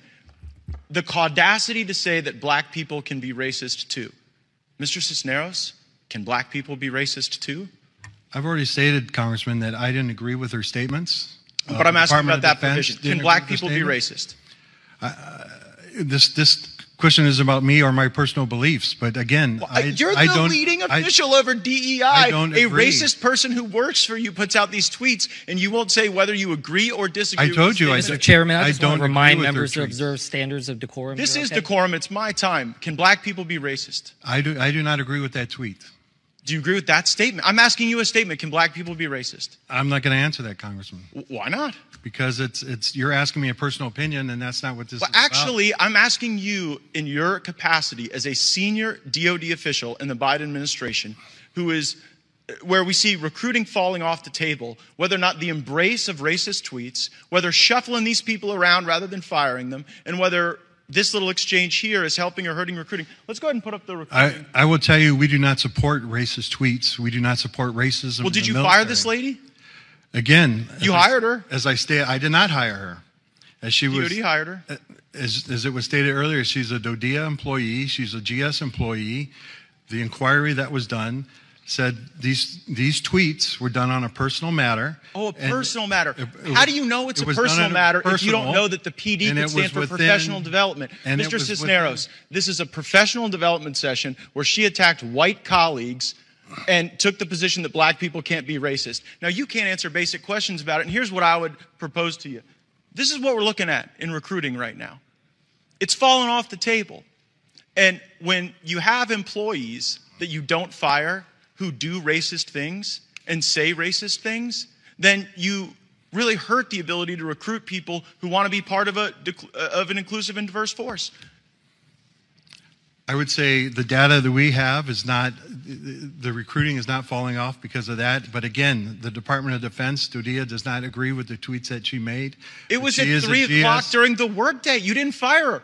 If someone puts out racist things, do you fire them or do you just move them around? That was not an official, that's her own personal Twitter account. Here's the problem with the double standard, Mr. Cisneros.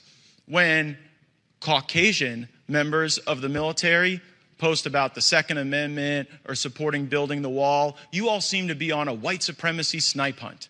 You seem to take people's personal views and weaponize them against them. And I've had people in my district who serve that wonder whether or not some joke that they forwarded or meme that they liked is going to result in the ruining of their careers.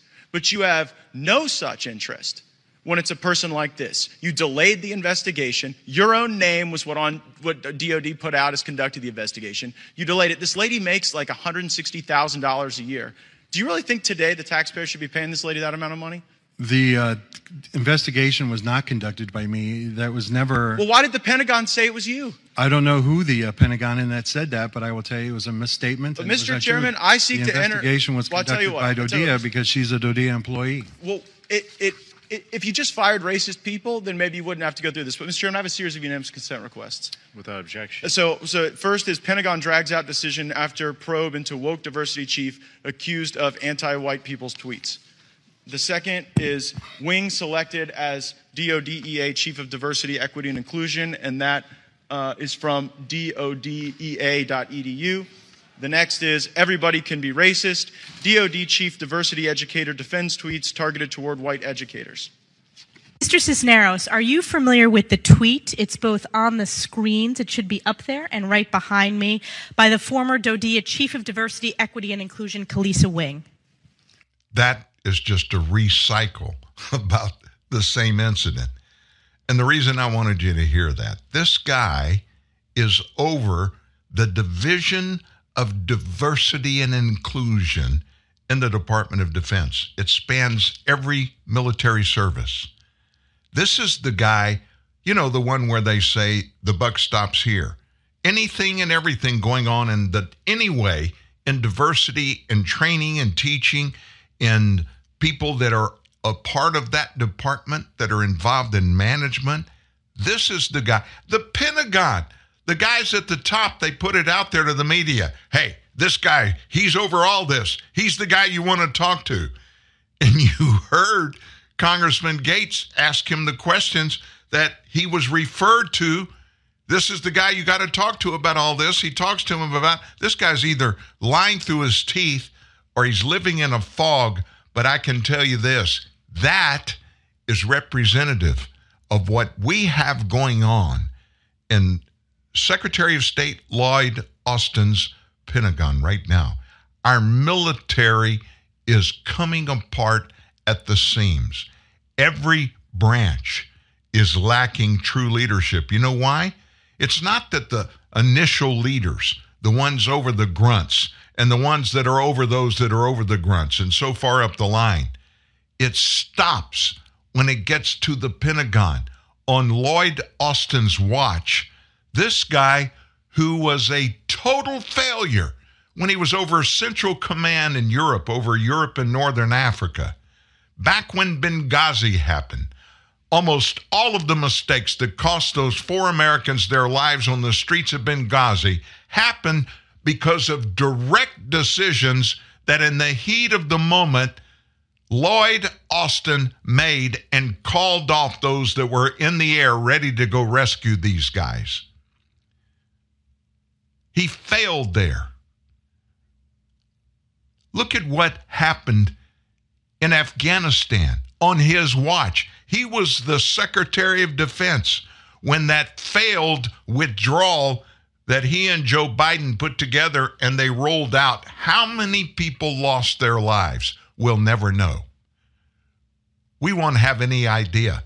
As a matter of fact, here we are a year and a half later. We still have Americans that this administration, Secretary of Defense Lloyd Austin, Chairman of the Joint Chiefs, they left them there. They promised they would not leave, the military would not leave until every American, every one of our compadres that were there, Afghani or whoever else that had been working with us, knowing that if we left them there, the Taliban would kill them and their families just because they worked with us.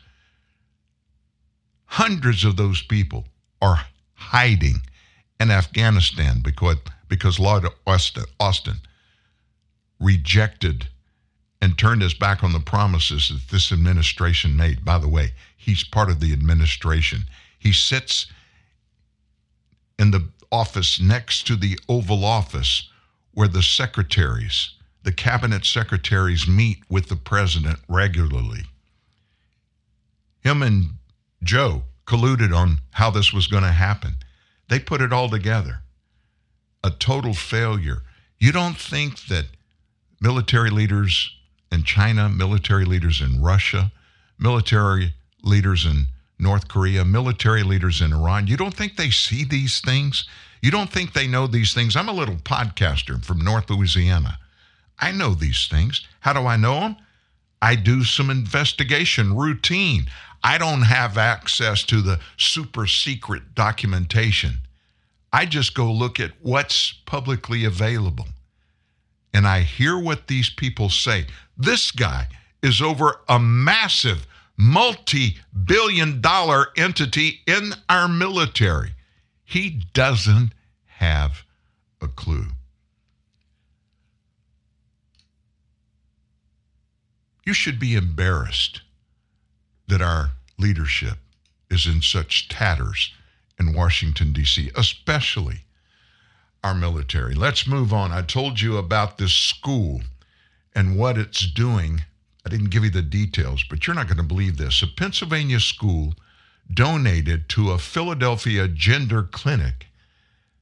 And this clinic put on professional development trainings advising teachers on how to support transgender and gender expansive students.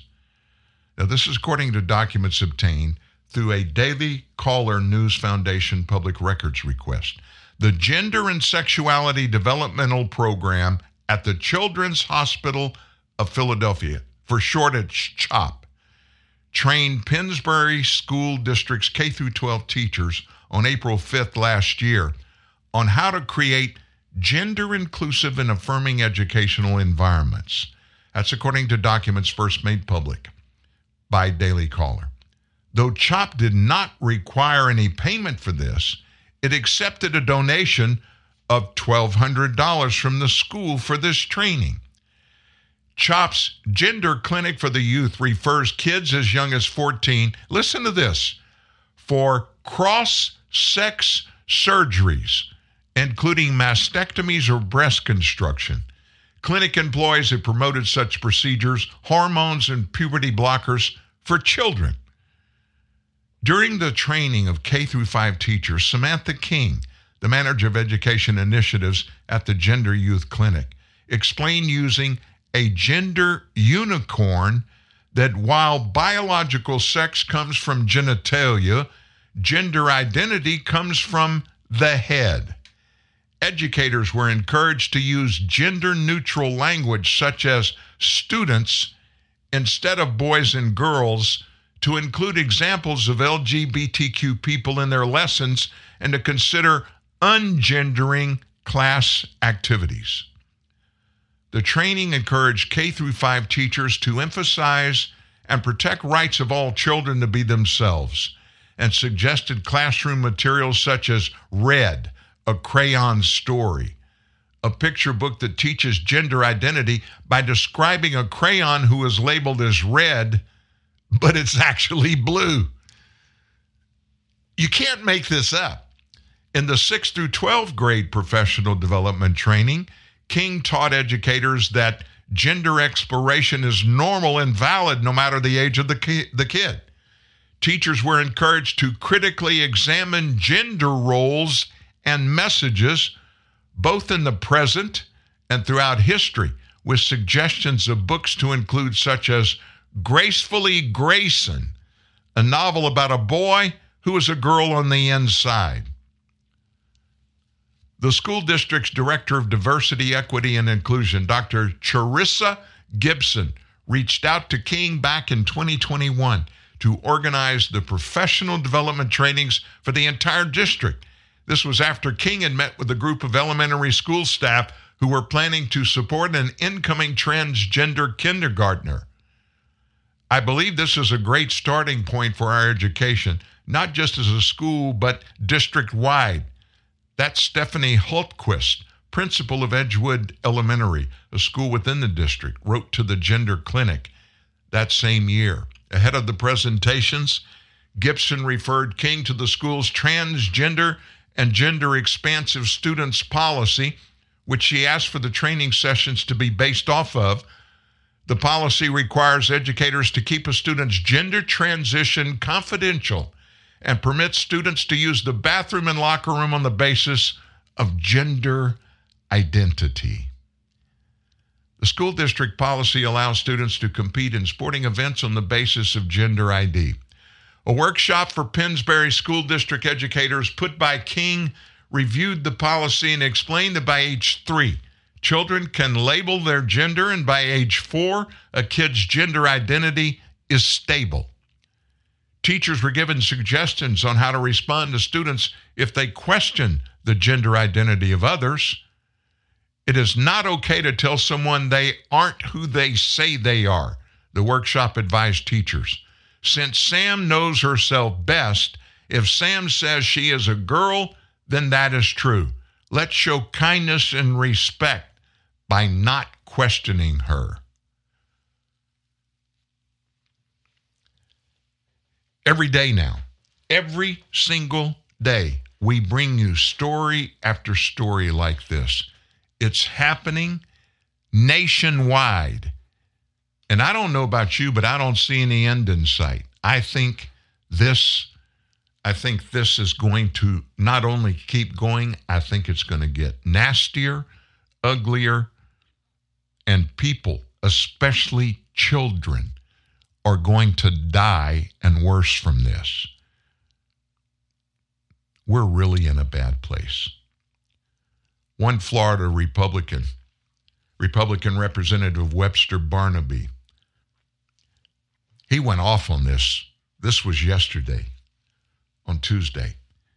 Barnaby likened trans people to mutants from the X-Men franchise during a debate over a bill that would require people to use bathrooms consistent with their birth sex.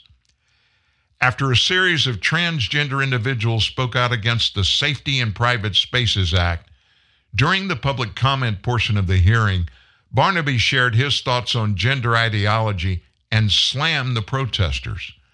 Barnaby expressed shock at the state of society, stating that it's like watching an X-Men movie or Marvel comics. He stated that transgender people often present themselves in outlandish ways that are not consistent with the Christian faith. We have people that live among us today on planet Earth that are happy to display themselves as if they were mutants from another planet, he said. This is the planet Earth. where God created men, male, and women, female. Barnaby touted his Christian faith while reiterating his support of mandating people use bathrooms consistent with their birth sex rather than their self-identified gender identity.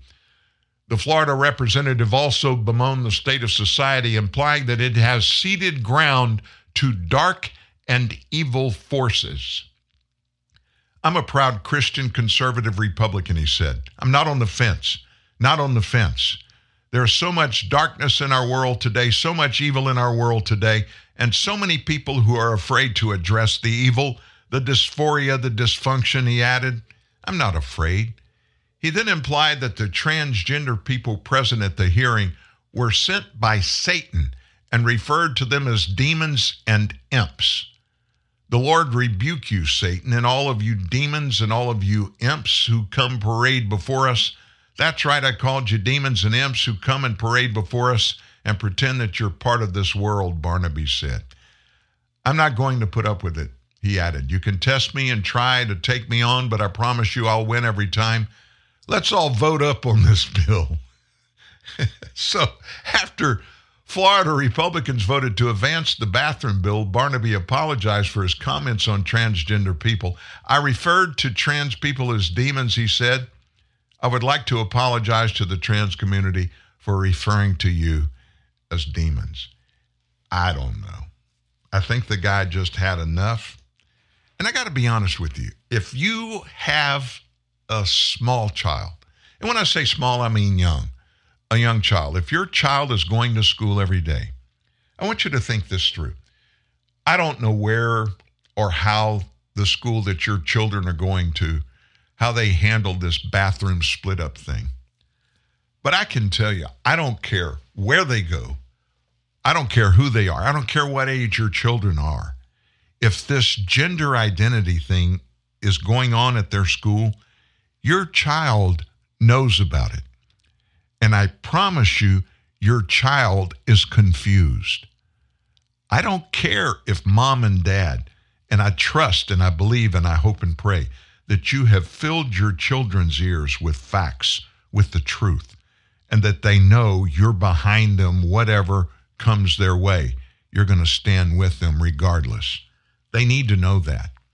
You need to be unwavering in that. They need to know that you're behind them and you have them no matter what.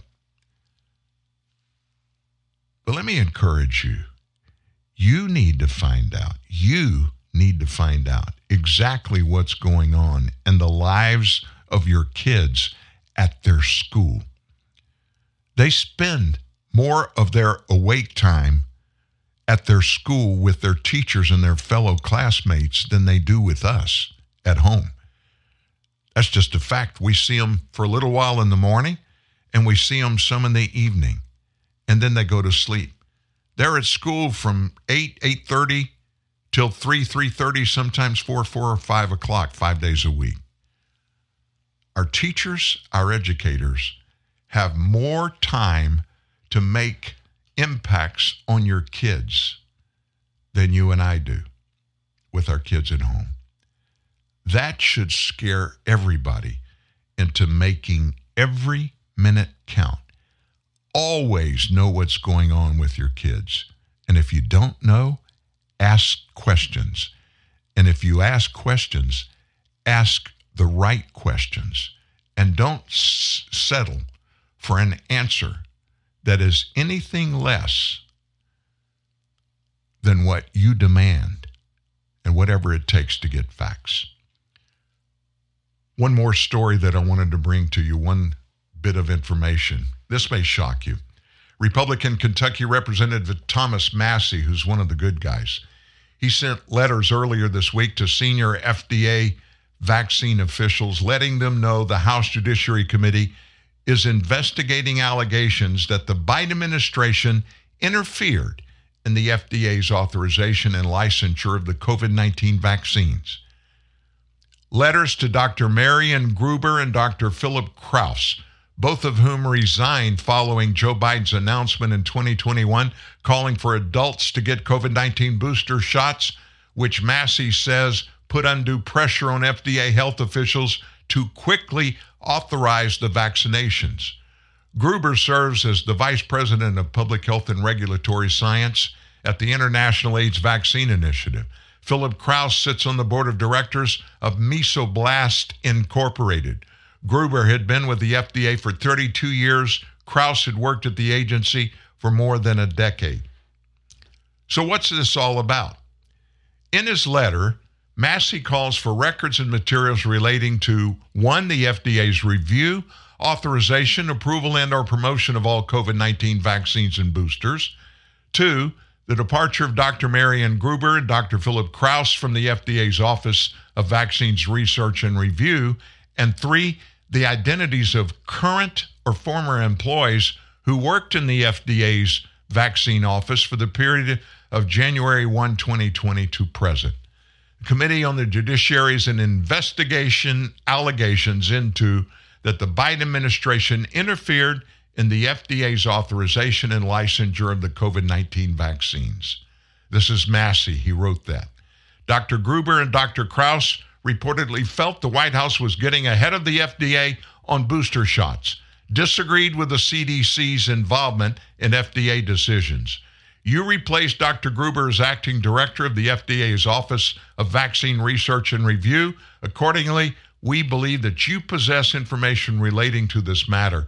We request your assistance with our inquiry. And one final note. Joe Biden signed the conservative bill that came to his desk to end the emergency of COVID-19. Now, why is this such a big deal? I'm going to leave you with this.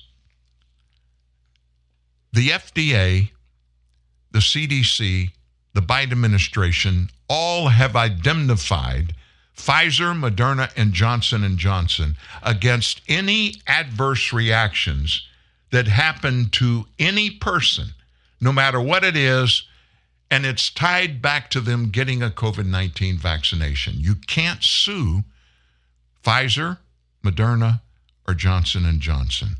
The federal government, Big Brother, stands in the gap. Do you know that not one of those 3 vaccines has been fully approved? Did you know that? Nobody wants to talk about it, but none of them have been fully approved by the FDA. You know why that is? The second the emergency authorization label is removed, guess what else is removed? The indemnification by the federal government. Now, Pfizer, Moderna, and Johnson & Johnson, if they have done something in their vaccines that impact you directly or your loved ones, you can sue their teeth. Go get them, folks. You guys have a great day. We'll be back tomorrow morning, 9 a.m. I hope you have a good evening. Sleep well and don't sweat about all this stuff. What difference is it going to make 100 years from now, right? There used to be a graying tower alone on the sea. You became the light on the dark side of me. Love remains a drug that's the high and not the pill. But did you know that when it snows, my eyes become large and the light that you shine can't be seen? Baby, I compare you to a kiss from a rose on the grave. Ooh, the more I get of you, the stranger it feels, yeah. And now that your rose is in bloom, a light hits the gloom on the grave.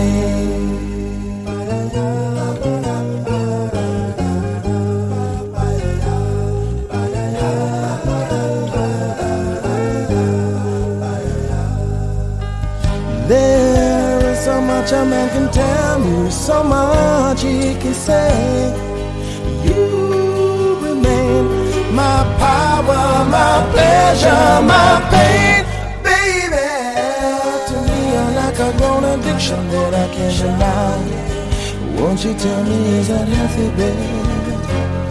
did you know that when it snows, my eyes become large and the light that you shine can't be seen? Baby, I compare you to a kiss from a rose on the grave. Ooh, the more I get of you, the stranger it feels, yeah. Now that your rose is in bloom, a light hits the gloom on the grave.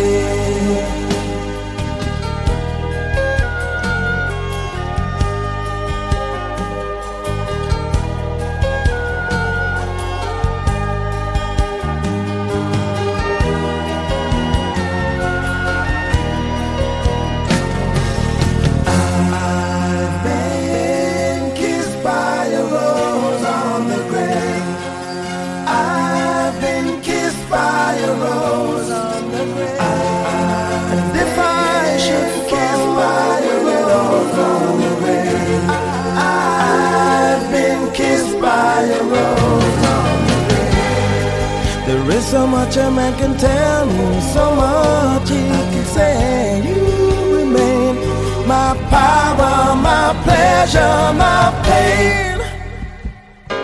To me you're like a grown addiction that I can't deny. Now won't you tell me, is that healthy, baby? But did you know that when it snows, my eyes become large and the light that you shine can't be seen? Baby, I can feel you to a kiss from a rose on the grave. Ooh, the more I get of you, the stranger it feels, yeah. Now that your rose is in bloom, a light hits the gloom on the grave. Yes, I can pay you to a kiss from a rose on the grave. Ooh, the more I get of you, the stranger it feels, yeah. And now that your rose is in bloom, a light hits the gloom on the grave.